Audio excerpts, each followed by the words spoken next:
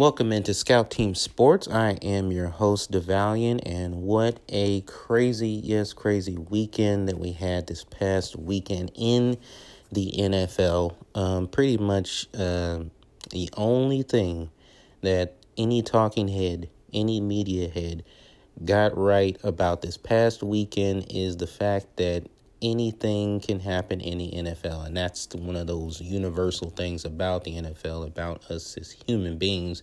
We can't predict. We don't know what's going to happen. We try to predict what's going to happen. And a lot of people make money off of that and make their jobs and their careers off of that. But, this past weekend goes to show you that, we can't predict what other humans are going to do all the time, because every now and then they have the ability to surprise us.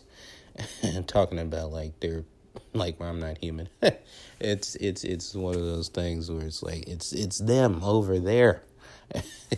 Well, what is going on? We don't know what we're talking about. And I mean, nobody could have predicted this type of weekend. Sure, every now and then there's going to be an upset. One big upset, in any particular week in the NFL or weekend in the NFL, but about 5 of them, no, really, no, not all in the same weekend. Are you kidding me? And that's exactly what happened this past weekend in the league. We'll get started with one that I was right about, though. And unfortunately, I did not like being right about this one, because I do like Lamar Jackson. As a quarterback, I like Lamar. I think he has the right attitude and everything. But as far as the gameplay, and media heads are starting to talk about this in particular, is, when he's against the weaker teams, he's spectacular. He's shredding them. He's killing them in the air and on the ground. He is just dominant. But when he starts to face the really good teams that that he's going to see in the playoffs, and providing that the Ravens make it there, which they should, because they are at least in the top 7 teams in the league, he's not looking that good. And you would think, okay, well, the Ravens lost to the Steelers 28-24, so it was a competitive game. Just think, if Lamar had not made the mistakes that he made, the Ravens would have won this game, and they would have taken down the undefeated Steelers. But, he starts off the game with a pick 6. That's how the game starts off in terms of scoring. You look at the pass. It was like a 5 to 6 yard pass. It literally was like almost right in front of him. I'm like, the dude's right next to your receiver, and he's like 5 yards away from you. I don't understand how Lamar couldn't see that.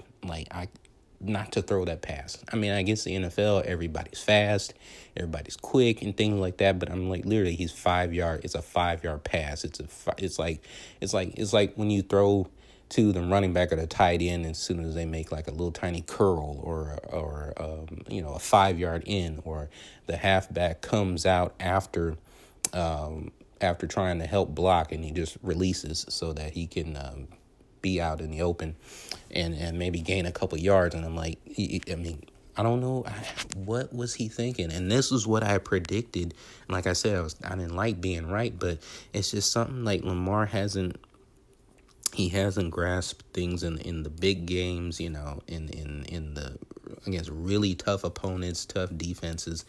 And he's just making, I don't even want to say silly mistakes. They're just bad. It's just bad. And that's how the game gets started, and 7-0, and Steelers. And the thing is, they remain competitive. They remain competitive in the game. Especially because of primarily, if you're talking about the Ravens offense, especially because of Dobbins, their rookie running back that they got, he was keeping them in the game. He might not have had, the scores, but all the stuff that he was running hard, he was keeping them in the game, literally. And, this is a competitive game for the most part. If you think about it, 28-24 is a competitive game. But later on, Lamar throws another pick that was just bad. bad. It didn't even look like anybody, it even looked like the receiver was open, and he just throws a bad interception.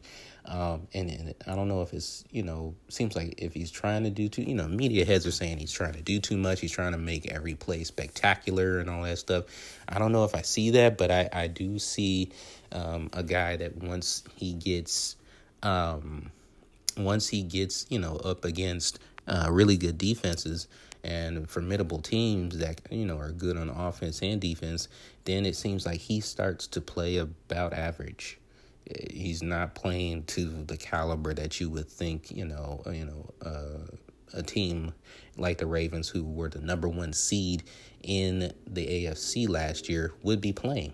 And like I said, it's the big games. It's, the Titans last year in the playoffs. It's, the Chiefs the last 2 years in the regular season. And now it's the Steelers, the undefeated Steelers, who come in and, are playing tough. And like I said, Steelers looked all right on offense, but they weren't anything spectacular at all. The Steelers are just the Steelers.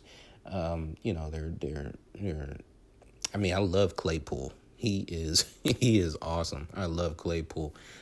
So Claypool was actually really, it seems like the number 2 receiver in the Steelers, like I said before, the number 2 Steelers in the receivers.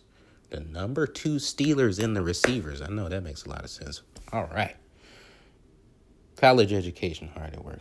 But anyway, the number 2 receiver in the Steelers always seems to shine a lot more than the number 1 receiver. So Claypool was just, he was making highlights all over the place in terms of just making plays and things like that. Yeah, Juju was there. He made plays and things like that. But it just seems like I said, the number 2 receiver, it's something about it.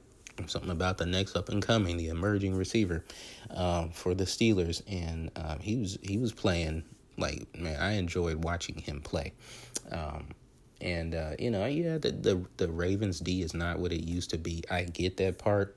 But like I said, if the final score is 28-24, just do the math. If you just take away the pick 6 that Lamar threw, then the Ravens win the football game. So, that shows you that the Steelers didn't do that much on offense. And that, if Lamar had, his stuff together in terms of not making these really bad mistakes, then they would have been able to win this football game against a very tough team. And I just, like I said, I really don't count anything else as a major factor other than, like I said, Lamar shot him in the foot, shot his own team in the foot. Dobbins was keeping them in the game as far as the offense that he produced, just running hard and getting first downs, things like that. And like I said, I like Claypool. Just enjoy watching him, but wasn't like him or Ben Roethlisberger did anything spectacular. Juju, James Conner in their running game. It was really all about Lamar, and he pretty much lost the game for him, and that's unfortunate. But Steelers get the win, remain unbeaten, 7-0, and atop the AFC North. Now we get to a game where I was like, yeah, okay, no. What? Yeah, but no. But yeah, but no. But yeah, but what? The Rams at the Dolphins. Okay. Now, shouldn't be surprised because even the Rams are like this ever since, I would say, the year that they went to the Super Bowl. So that would include last year. They're hot, cold. They're hot, cold, hot, cold, hot, cold. As a whole, they're inconsistent. So, far be it from them to put together a winning streak, especially when they're going up against a rookie quarterback in his first game, even though it's out of a bye. How do the Rams lose to the Dolphins? Now, look, I like the Dolphins, and they were doing well. They were fighting hard, especially against under Fitzpatrick, and I get that, they were 3-3 going into the bye week. They were going to start Tua. It seems like it was a planned thing. And it's not to say that Tua, I was just totally assuming that Tua was going to play bad and things like that. But it's like, how do you it seemed like the Rams just dropped the ball. They must have assumed that because Tua is a rookie and because it's going to be his first game, that they were just going to roll in here and coast into Miami. What they did not realize is it wasn't just about Tua, because Tua is not the only player on the Miami Dolphins. Now, if they would have taken advantage of him more than they did, I think it would have helped them prevail. But again, there were just so many other things that the Rams just did not come ready to play for. And that, number one, I would say, was the Dolphins defense. The Dolphins defense played amazing. They played lights out. They were feisty. And I always said that I like this team in terms of how they fight, and they're scrappy, and I like Brian Flores as a coach. They really came to play. I mean, there was one play where it seems like the Rams are threatening. They're about to score, and somebody just doesn't check this D lineman who comes in unblocked and totally just almost clotheslines Jared Goff, forces a fumble, and then the Dolphins run back a fumble recovery by like 85 yards for a touchdown. And I'm like, what? Like, nobody picked this guy up. Nobody on the Rams offense. Like, nobody picked this guy up and just totally, like I said, almost looked like a clothesline tackle, forcing a fumble on Jared Goff. It was funny and shocking at the same time. Man, and then the Dolphins score on special teams. So I always say, if you allow if a team scores in all three facets of the game, if they score on you on offense, on defense, and on special teams, you're not winning the football game against them. You're not beating them. You're just not. They got the fumble recovery, return for a touchdown. Then later on, the Dolphins return a kickoff all the way for a touchdown. And I'm like, what is going on? I'm like, I didn't think the Rams were going to drop this one like that. So it really didn't matter what they did against Tua, because they couldn't stop the Rams. I mean, they couldn't stop the Dolphins any other way. So, I mean, and it wasn't just that fumble recovery. The defense was playing lights out. The defense was playing great the entire game. There were other times that they made really good plays. They just, other interceptions. It was more than one turnover, rather. The Jared Goff threw interceptions. They pressured Jared Goff. There was almost no running game of the Rams that was existent there. And then the Dolphins themselves, like I said, they were gritty. They did just enough on offense. Tua gets his first touchdown pass to Davante Adams. Of course, that would be his not Davante Parker. I knew I was gonna get it wrong. I was setting up for it, and I was like, no, it's not that one. It's the other guy. It's the other guy. It's Davante Parker gets his first touchdown pass to Davante Parker, not Davante Adams. And but other than that, it wasn't like Tua really did that much. But this was the best team effort win that I have seen from the Dolphins, that I have seen from any team beating a team that was technically better than them. I hadn't seen a game like this in a long time, where a team that is technically not as good as their opponents, they come up and they win in impressive fashion, and it's by everybody. Like, that was the definition of a team effort win, was the Dolphins beating the Rams 28-17. So Tua gets his first win. Like I said, to me, he didn't really do much, but he didn't have to, because everybody else was all in along with him. And like I said, if a team scores against you on offense and defense and special teams, you're not beating them. So Dolphins get the win over the upside down Rams, inconsistent Rams. Next we have, of course, this one was easy. I probably would have been like, okay, you know what? I'm just done. I'm done with sports. I'm done with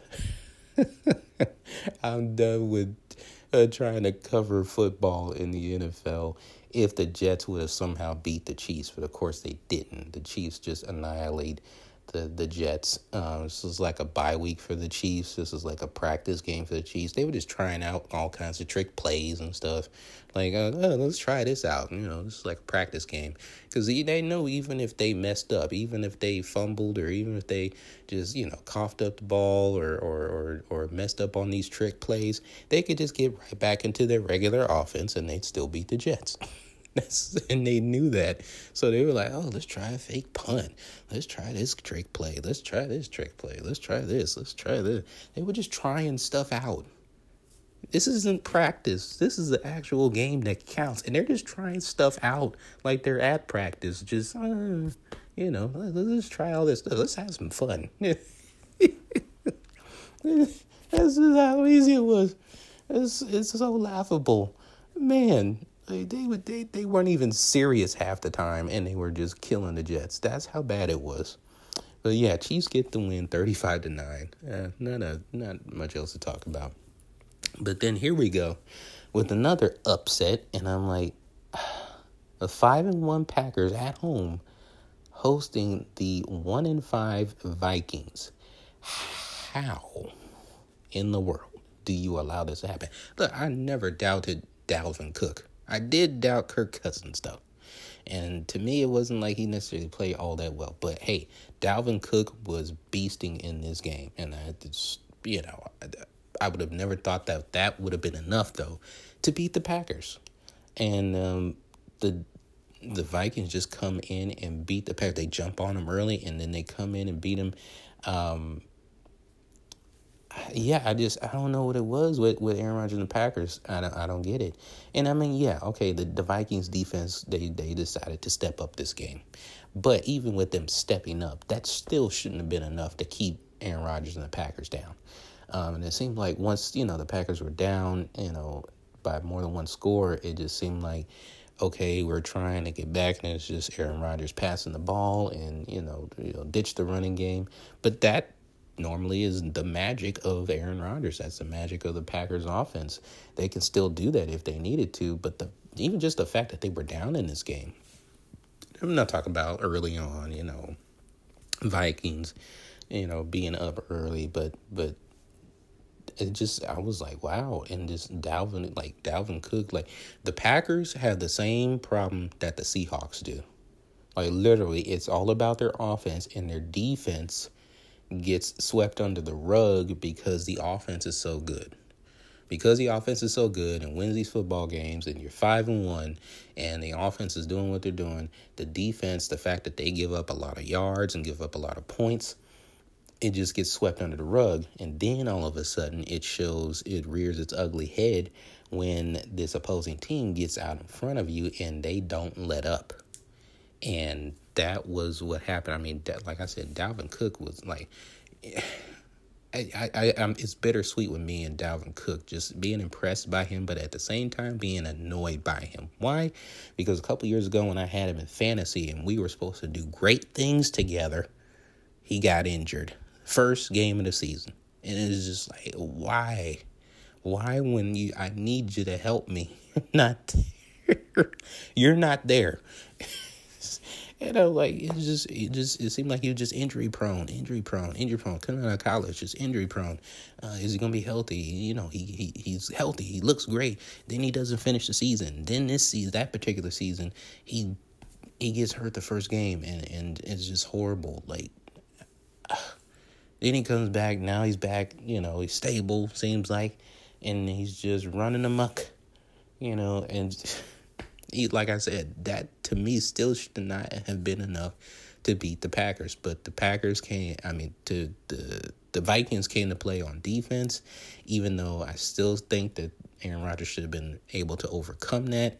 And that was it. Running game and defense won the game for the Vikings. So Kirk Cousins gets a pass this week just because, whatever little good that he did, or bad that he did, good or bad, really didn't matter because running game and defense seemed to win the football game for the Vikings on the road against the 5-1 Packers. So the Vikings get the win 28-22. Packers trying to come back late.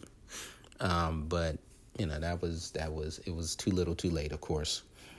So yeah, Vikings get the win 28-22. Wow. Just wow. Next we have Colts at Lions. I picked the Lions to win this one. Not surprised that they lost, but by as much as they lost, 41-21 against the Colts, that was surprising. Colts get it done mainly, like I said, running game and defense is their specialty. That's their main thing. Phillip Rivers, a nice pass here and there, not really all that great, especially if you consider the fact that, who he was passing to. It was just little dink and dunk passes to the running back. The running back Hines had a spectacular game. Phillip Rivers does get one pass out to him on the fade. For about like a 20-yard pass. So that was one good one that Phillip Rivers did. But obviously, it was a mismatch that they exploited because Hines was and the linebackers coming out to try to guard him, and it wasn't. It was really close on the line, in terms of the line of the end zone and being out of bounds. But Hines comes down with it inbounds and gets the touchdown, and then. Another one, he just, Phillip Rivers just throws, right next to him, like throw to the side, to the right of him, and then Hines runs it in. So, but really just the running back core, if you will, the running backs were the name of the game in this one offensively. And then defensively, it just seemed like they were able to disrupt Matt Stafford. And once Matt Stafford starts throwing picks, it's pretty much a done deal there. Because then he'll start to come back late in the fourth, but then it's too little too late because you didn't throw picks already and you've messed up the game for your team because you're not able to not turn the ball over.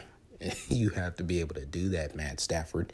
As many years as you've been in the game, as many years as you've been in the league, you should be able to do that, especially when you know that your team is struggling and is fighting and is locked in a fight where they can't make mistakes if they want to win a football game. Now, you say that's for every football game, but of course, this particular game with a strong team with a strong running game and defense, you cannot do that. And he did that, and it just seems like he was just off.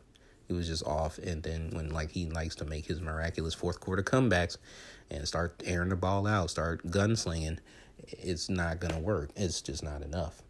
And so Colts get this win 41-21. Impressive, like I said, running backs and the defense of the Colts. They really dominate in this game. So 41-21 Colts over the Lions. Next, we're going to go to Raiders at Browns. Now, I was surprised about this one because, I believe in my team, but a lot of times they just, I'm not surprised about what my team does, but very, very, very, very impressive in poor weather conditions, albeit. It seems like the Raiders have always been notorious for doing this. Like, they'll go into Denver when it's snowing and beat the Broncos. They've done that before. And you would think, okay, well, they're a warm weather team. It's going to be rough for them. No, the Raiders get it in cold games. And then this one, they do the same, winning the game 16-6. Now, the Browns were scoring at least 30 to 35 points in every game, minus their two division rivals that they lost bad to in the Ravens and the Steelers. But other than that, they were beating everybody, or at least scoring 30 to 35 points against every other team. And then they met the Raiders. Now, here's the thing. I know the defense of the Raiders, and it seems like they're improving by leaps and bounds, literally, because they wouldn't normally, even in a bad weather game like this, they wouldn't have been able to hold the Browns to just 6 points. Now, there was a lot in this game in terms of plays being called back. There was a touchdown that should have been a touchdown that Ruggs got, but then they said his foot was out of bounds. I don't believe it was. So that touchdown got called back. Then there was a catch that Jarvis Landry caught that they initially called a touchdown. Then that got called back. Then there was another one where Hunter Renfrow scores a touchdown by a pass from Derek Carr, and there was controversy over that, whether it was a touchdown or not, but they give that one to the Raiders. And, it was just back and forth, in a bad weather football game. There was rain, and looked like there was sleet at one time. The wind was blowing crazy. Carlson missed a field goal. The Browns kicker missed a field goal late when the Browns are trying to come back. And they were down by, they're down by 10, 16-6. And they try to come back, and they're like, okay, well, we can't get the touchdown, but we do need a field goal because we're down by 10. So let's kick this field goal. And literally, if you kick the ball to the right, the ball was blowing to the left, like all the way across the goalpost. Like it was that strong and crazy. And like I said, the Raiders get the win. Derek Carr, like I said, I can't stand him 1 week, and then another week he's competent. This week he was at least competent. There was one play where he ran a bootleg. I was shocked. He ran a bootleg and off a run pass option, and it was totally faked out because Josh Jacobs, this is the strength of that running game of that the offense. And why not think that Josh Jacobs was going to get the handoff? And Derek Carr keeps it. He fumbles at the end of it was Devontae Booker. Yeah. He fumbles at the end of the play. And then Devontae Booker was the one who fell on the football, ensuring that they would be able to continue the drive at the 5-yard line. But other than that, Derek Carr played all right. He played well. I'll give him that. But yeah, just a solid performance by the defense, playing on Baker Mayfield and just understanding what the Browns offense is about. And they're clearly not the same without Nick Chubb. It seems like they were playing better without Odell Beckham. Nothing against Odell, but as far as fitting in the offense, I just don't think that he does. And there's already these reports that he's probably played his last game in Cleveland. Not surprising. But other than that, it just seemed like the Browns got surprised. I didn't think they thought that they were going to have this tough a time against the Raiders. So they figured, we're not facing the Steelers or the Ravens, so we should be able to score, at will. And that wasn't the case. Like I said, Jonathan Abram, the safety for the Raiders, is an impact player. He is so probably still, to me, underrated as far as in the league and what he can do and the difference that he makes for that defense, who still has a lot of flaws, but they're improving so well. They're doing so well. And if they can just keep going up, they're going to do a lot of good for this football team because, bad weather, things like that. But Derek Carr still, and like I said, he did good. There were times where he missed clearly open players. There was time, like I said, I talk about this is why you get Henry Ruggs, so you can go deep. Henry Ruggs was open deep, and Derek Carr can't hit him. Derek Carr overthrows him. Instead of throwing a frozen rope, he tries to sail it. I think personally that Derek Carr has a problem throwing the deep ball now. He cannot throw the deep ball like he used to because he is sailing the ball every time, almost like the way Rich Gannon used to do it, where he had to almost underhandedly throw it underhand and sail it up in the air instead of throwing over his head or throwing like a normal pass. He can't do that. Something's wrong, and he's hiding it as best he can, but he can't really throw the ball deep, and I can see it, and it's affecting, his confidence because when he can't hit Ruggs deep, he can't throw the ball deep like he should. It's showing how do you miss that guy? And even the commentators how do you miss that guy? Even with the bad weather, the way he threw it, it's like you're seeing that you have an open man, but you can't hit him at all. You're not even close. Even with bad weather, you still should have been closer than what it was. But like I said, hey, Raiders get the win. Defense came to play. They shut down the Browns offense, and they win 16-6. A couple of field goals, short pass to Hunter Renfrow, strong running game. and the Raiders get the job done on the road. We're going to cut it off right there and take a break. We are going to get right back to it with some more surprising upsets in this week 8 of the NFL. Again, this is Scout Team Sports. I am DeValiant. I'll see you in a minute. Scout Team Sports, and we are back on a Tuesday recapping this weekend of the NFL, week 8, and we get right back into it with Bills over the Patriots in this one.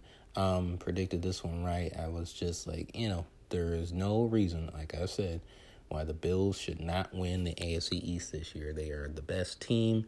I wouldn't mind a good scrap and a fight with them against the Dolphins late in the season for the division title. Because that seems like that could be really exciting. And the most exciting part about that is the Patriots are not going to the playoffs, or at least I'm thinking they're not going to the playoffs this year, even with the 7th seed. It just seems like it's Cam in the defense versus every other team. They, didn't even have Edelman this time, and he still was able to will the team to 21 points. And it's just not going to be enough. And then when the defense itself is not able to play at the caliber that it normally would be, if it had all its pieces, and it's like, they say, oh, Belichick can get the defense to play even though he doesn't have his best players. He doesn't have Hightower. McCourty's there, but then I'm not sure. I don't think I saw Gilmore at this game. But he could still do it with anything, and he can will the team to win. The fact that the Patriots have 2 wins right now is astonishing, as bad as they're playing. But the teams that they beat, were having bad weeks, I guess, or whatever the case may be. I know they beat the Raiders, and then they beat the Dolphins. So it's like, I think the Dolphins are going to have something different to say the next time they face them. I think it'll be a different ball game. But other than that, they don't have an offense. They just don't. And I've always said defense does not win championships. Balance does. And even if that balance comes late in the season or whenever that balance does come for either side of the football on your team, you've got to have balance at some point in order to progress and to improve and to win, and especially to win a championship. And the Patriots just are not going to be capable of doing that anytime soon, at least during this season, because Cam is just out there trying to do everything. And, I think there's a reason why they only signed him to a 1-year deal. They wanted to see how the foot was health-wise, but also they didn't really put faith in this season. I think that the Patriots were throwing this season away before it even started. No Tom Brady. They don't have an offense. So even if they did get in a good quarterback or they believed in Jarrett Stidham, it wasn't going to do much because they don't have weapons around him. They don't have a decent. I mean, they had a running back, Harris, who, he had a couple of sparks. A few sparks in the game running the football, but that's not a game changer. And they don't have any receivers that are game changers or a tight end or anything like that. And then the defense is depleted, not at full strength. So, what do you expect? I expected the Bills to actually score more points in this game. I was surprised that they were not able to put this game away late and just winning by a field goal, 24-21. It's like, I get sometimes certain teams rise up against you, but this isn't one of those teams that I would think would rise up against you. Cam hasn't even been there consistently every week, so it's like ever since he came back from being shut down due to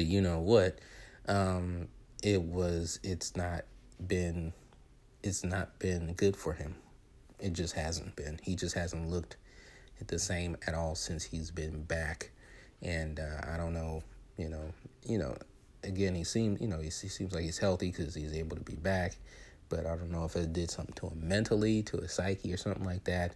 And I don't know. You never know what's going on with people. So I hope the best for Cam, but I hope he's not with this team next year. I hope he's with another team. I really do, because honestly, with the Patriots, they had their time. And I really would not care if they didn't have their time anymore. I mean, it should be a bit about the Bills and the Dolphins in the division right now. That's who it should be about.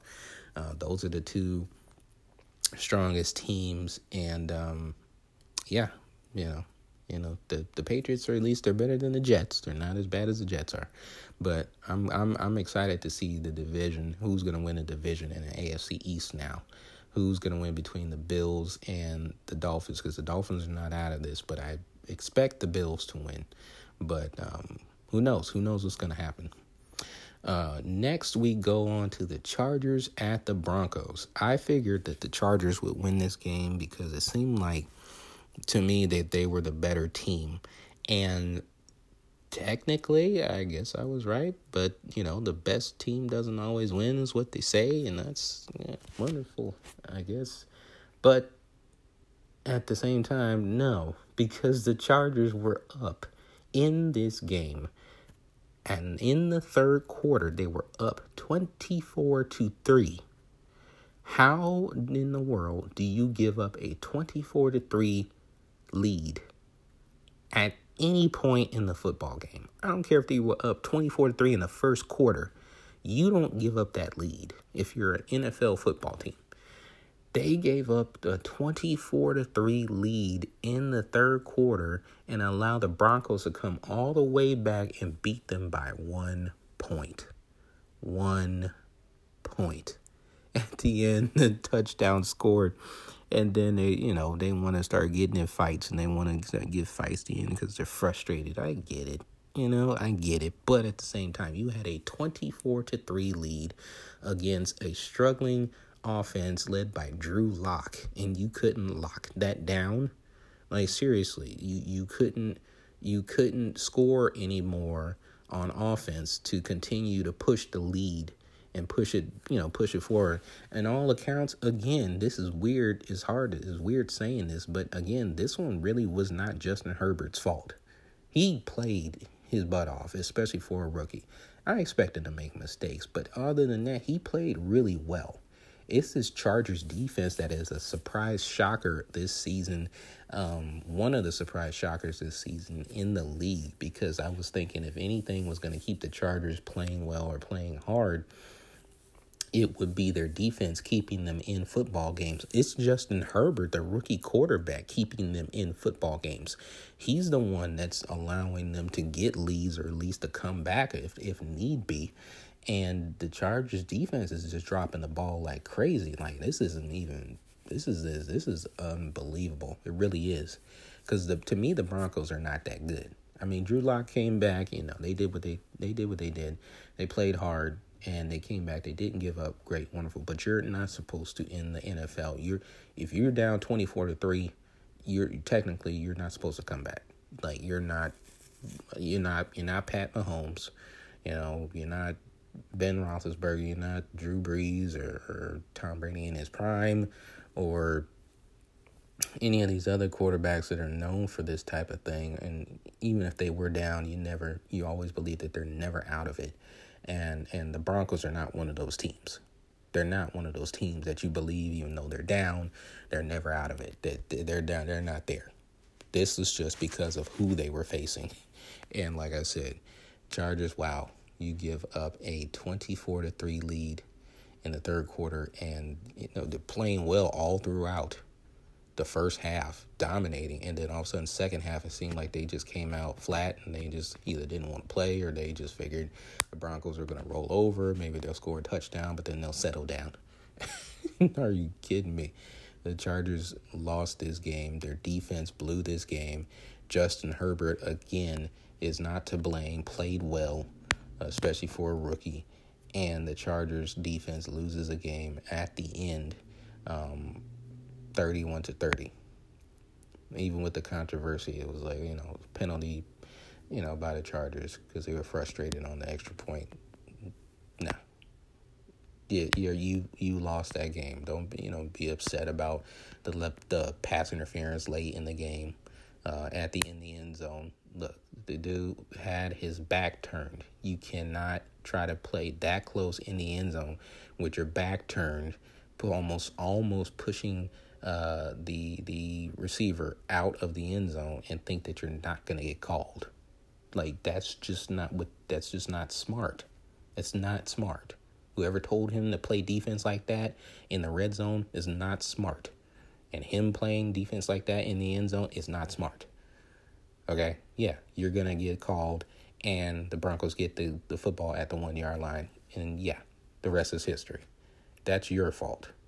That's not on the refs. So, yeah, Chargers defense lost this game. Defensive coordinator, I don't know, maybe he keeps his job, maybe he doesn't. But yeah, Chargers lose. And Broncos win. Broncos are at 3-4. Chargers are at 2-5 at the bottom of the division. Next, we have Niners at Seahawks. Pretty much predicted this one right. Seahawks get the win 37-27. They're just a better team, even though the Seahawks defense gives up a lot. The Niners they're fragile right now. They lose Jimmy Garoppolo and George Kittle in the fourth quarter, and they're depleted right now. It's just not going to work in terms of the offense. Nick Mullins, I would say, just needs. I don't care if Jimmy Garoppolo can somehow come back later on in this season. He shouldn't, or at least Shanahan should not allow him to. Let Nick Mullins play. When Nick Mullins came in, he had a fire about him that was like, look, I'm going to lead this team back to victory. And I appreciated that attitude, even though I didn't think it was going to happen, and it did not. But Nick Mullins is he to me, it just seems like he's the more of the leader that the Niners need right now, even if he doesn't have the talent level. He's more than a leader that they need right now. But I get it. Garoppolo's getting paid the money, so anytime Garoppolo's healthy, he's going to start. If he's a better quarterback overall and all that stuff, great, wonderful. But he can't stay healthy. So, I mean, I would think you might as well just shut him down for the season. And you say, oh, it's only halfway through the season. They can still make a playoff run. Look at the division you're in. The Rams, even though they're shaky and inconsistent, the Rams are technically better than you.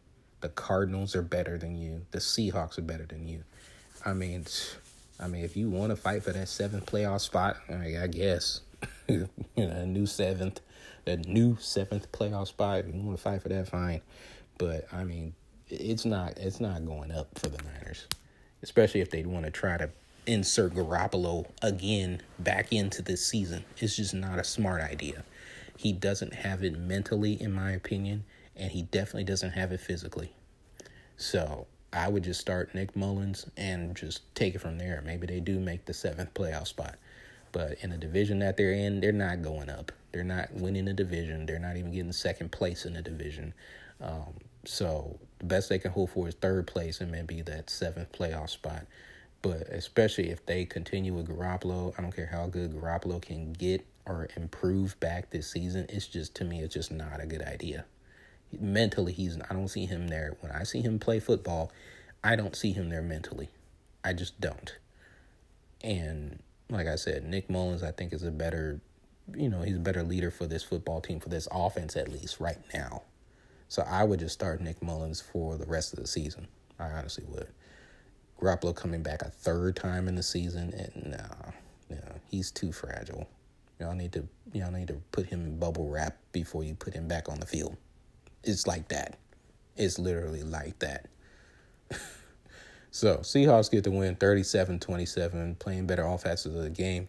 DK Metcalf is an unbelievable beast. I know Tyler Lockett is technically the number one, but doggone it, I might as well. I'm confident in saying the Seahawks have two number one wide receivers now. DK Metcalf is unbelievable. That dude can go. That dude is a beast. Plays hard, just makes unbelievable catches. He just extends plays. Play where, he would caught the ball and think that, he's running out of bounds, and he runs. He's like just runs up the sideline, like, and it's almost like everybody else is like, he's out of bounds, right? He's out of bounds. He's still running. What? Who? What? That had to be what the Niners defense was thinking.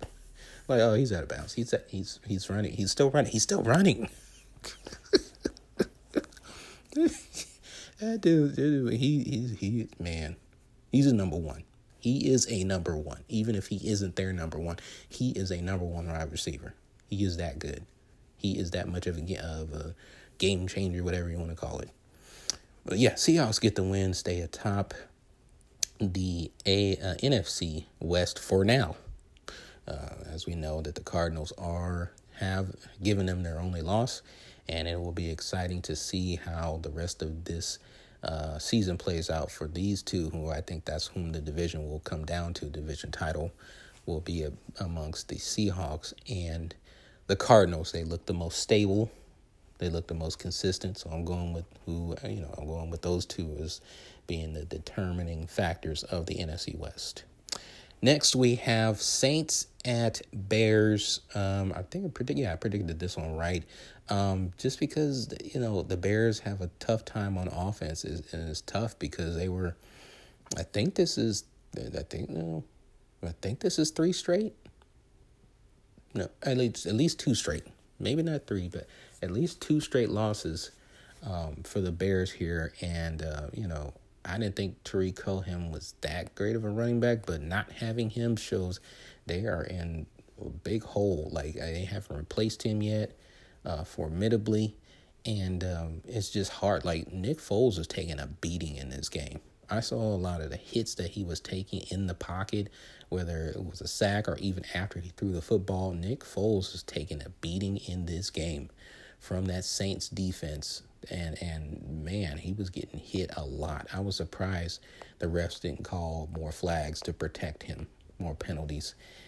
He was really getting beat up in this game. Drew Brees made a mistake here and there, but it was just enough. The Saints did just enough. Got a couple of stops on defense, a couple of turnover on defense against Nick Foles, and that was enough. That was all she wrote for the Bears because, like I said, they just don't have it together on offense. It's hard for me to blame Nick Foles. It just seems like they're almost like the Cam Newton and the Patriots, almost. Like, I mean, he has Allen Robinson. He gets it to Robinson. But other than that, what does he have consistently that he can rely on, that you're confident in?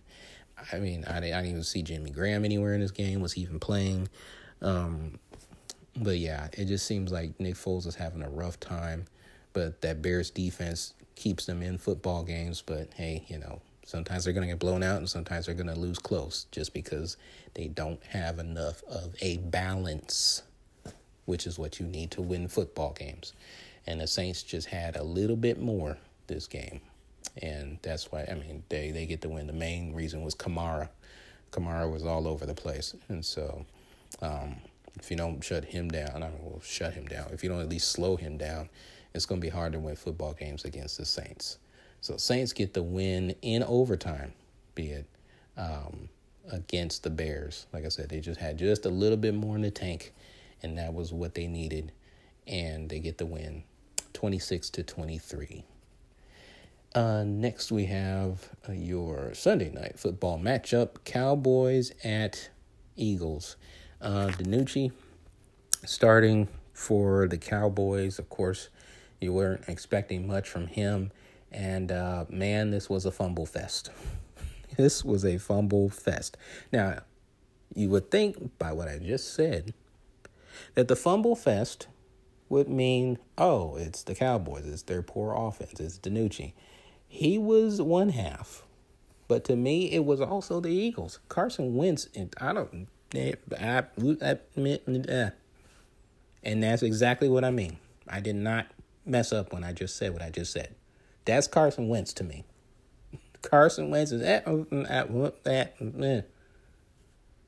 like what is he think? Like, this is your franchise quarterback. This is the guy who he played well for half a season.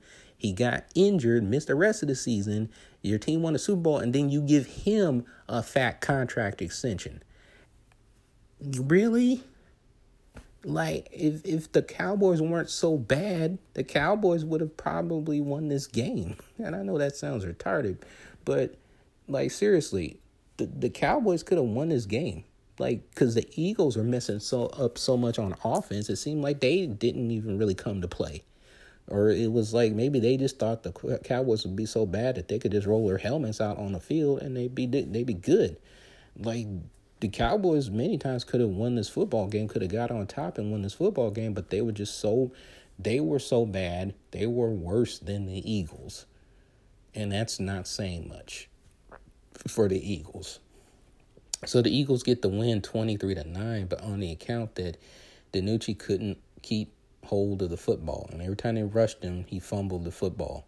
Every time they got in contact with him, every time they sacked him or tried to strip him, they got it. And they forced a fumble, and the Cowboys just couldn't hold on to the football on the offensive side of the ball. And the Eagles they got away with it. They got away with how bad they were playing. And, their talking heads are even saying, the Cowboys should still win this division if Andy Dalton comes back. And, they're right, because the Eagles look porous at best. I'm like, they're making so many mistakes. It's like you're in the perfect division to be so bad, because everybody else is worse than you are. And if you're bad and everybody else is worse than you are, then yeah, I was slightly wrong when it came to the division titles. I figured the Cowboys would win this division by default because everybody was so bad. I was wrong. It's the Eagles that will win this division by default because everybody else is so bad. But they're bad too. So it's not like a Patriots of old and everybody else is bad and they're just running away with it because they're good and they're at least decent and everybody else is so bad. No, everybody in this division is bad. The Eagles just happen to be the one who are just a sliver less bad than the other three teams. And so they're probably going to win this division. But, hey, it's still anybody's division right now, so we never know. Hey, how about the Redskins? I'm going to go with the Redskins right now. Some way, somehow, the Redskins are going to come up. They're going to rise up in the second half of the season and win a division. How about that? Hot take. I'm delirious right now with this division. Seriously. We'll move on to our Monday night football game. That was the Buccaneers at the Giants. This one was surprisingly exciting late because, of course, the Buccaneers are the better team. They jumped out on the Giants, but then here come the Giants. And, I was surprised that the Buccaneers defense allowed the Giants to come back in the game like this. I figured they would have shut them down, shut them out. But Daniel Jones is a fighter. I'll give him that. Daniel Jones is a fighter. If he actually had Saquon Barkley, this probably would have went the other way and they would have won the game. But they come down to the very end and they score a touchdown. And they have to get the 2-point conversion in order to tie. And they don't get it. Yeah, it was one of those things where I don't know. It seemed like it was a good pass. They were rolling out. I think it was like a bootleg. He rolled out to the right, and I don't know. It seemed like maybe it's just the angle. It seemed like that was an open pass. It seemed like the ball should have got there to the receiver, and it should have been a 2-point conversion. But it was not. Like I said, I think it was just a bad angle. I didn't think the defender was able to get to the ball that quickly from that angle, from what it looked like. It seemed like he was open. But yeah, the Giants, fall behind early. And not surprising, the Bucs are a better team. But then, like I said, I expected the Bucs to put this one away, and they did not. And the Giants came back, and the Buccaneers defense was on their heels. And that's surprising. That's surprising for the Bucs defense of all teams to put you on their heels, the Giants. So this almost could have been, this would have completed the stun upset weekend that we had if the Giants were somehow able to come back. But the Giants fall to the Buccaneers. Not sure what's up with this whole wearing whites at home now. I don't like it. I like colors at home. Wear your colors at home. But the Giants came out in all white, and the Bucs had their home jerseys on. So I don't know what the deal is. I don't know. I was used to just, back in the day, it was just the Cowboys and the Redskins. That was it. Now, even the Redskins wear their colors at home now. And, the Cowboys still wear, their whites on home, whites at home, whites on the road. And the only time you saw the Cowboys in a home jersey was when they went to face the Redskins in Washington. But now it's like all these different teams, random teams, want to wear whites at home and stuff. And I think Miami wore their whites at home again. I don't see what the deal is. It's not like it's hot. The notion was there was hot weather, and so since the home team gets to decide what jerseys they want to wear, the home team will wear the white jerseys in the hot weather, and then the road team will have to wear their home jerseys, the colors in the warm weather on the road, which is supposed to make things more difficult for them. You take it or leave it. But this was a Monday Night Football game, and it's in New York. It has to be cold. Or New Jersey. It has to be cold. And I don't get the whole wearing whites at home. I don't like it. I hope that this fad just evaporates eventually. Wear your colors at home, please.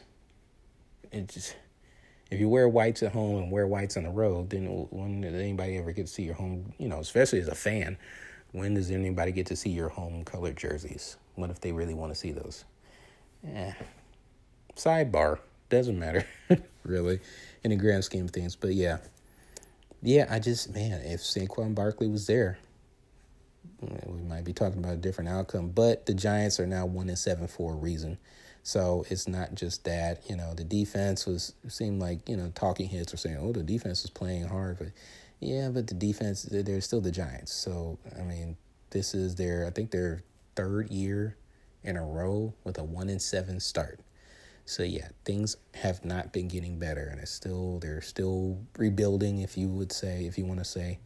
You can't expect them to build in a season like this, where you got players opting out because of COVID, and then you have the rest of your team that's left that's not that good, and then you lose your best player early in the season. Yes, Saquon is their best player, not Daniel Jones, and it's just left to Daniel Jones in that offense, and all he has is Golden Tate, and that was his weapon for last night. But that was clearly not enough. Never would have thought that would have been enough, even though they almost came back and tied the game.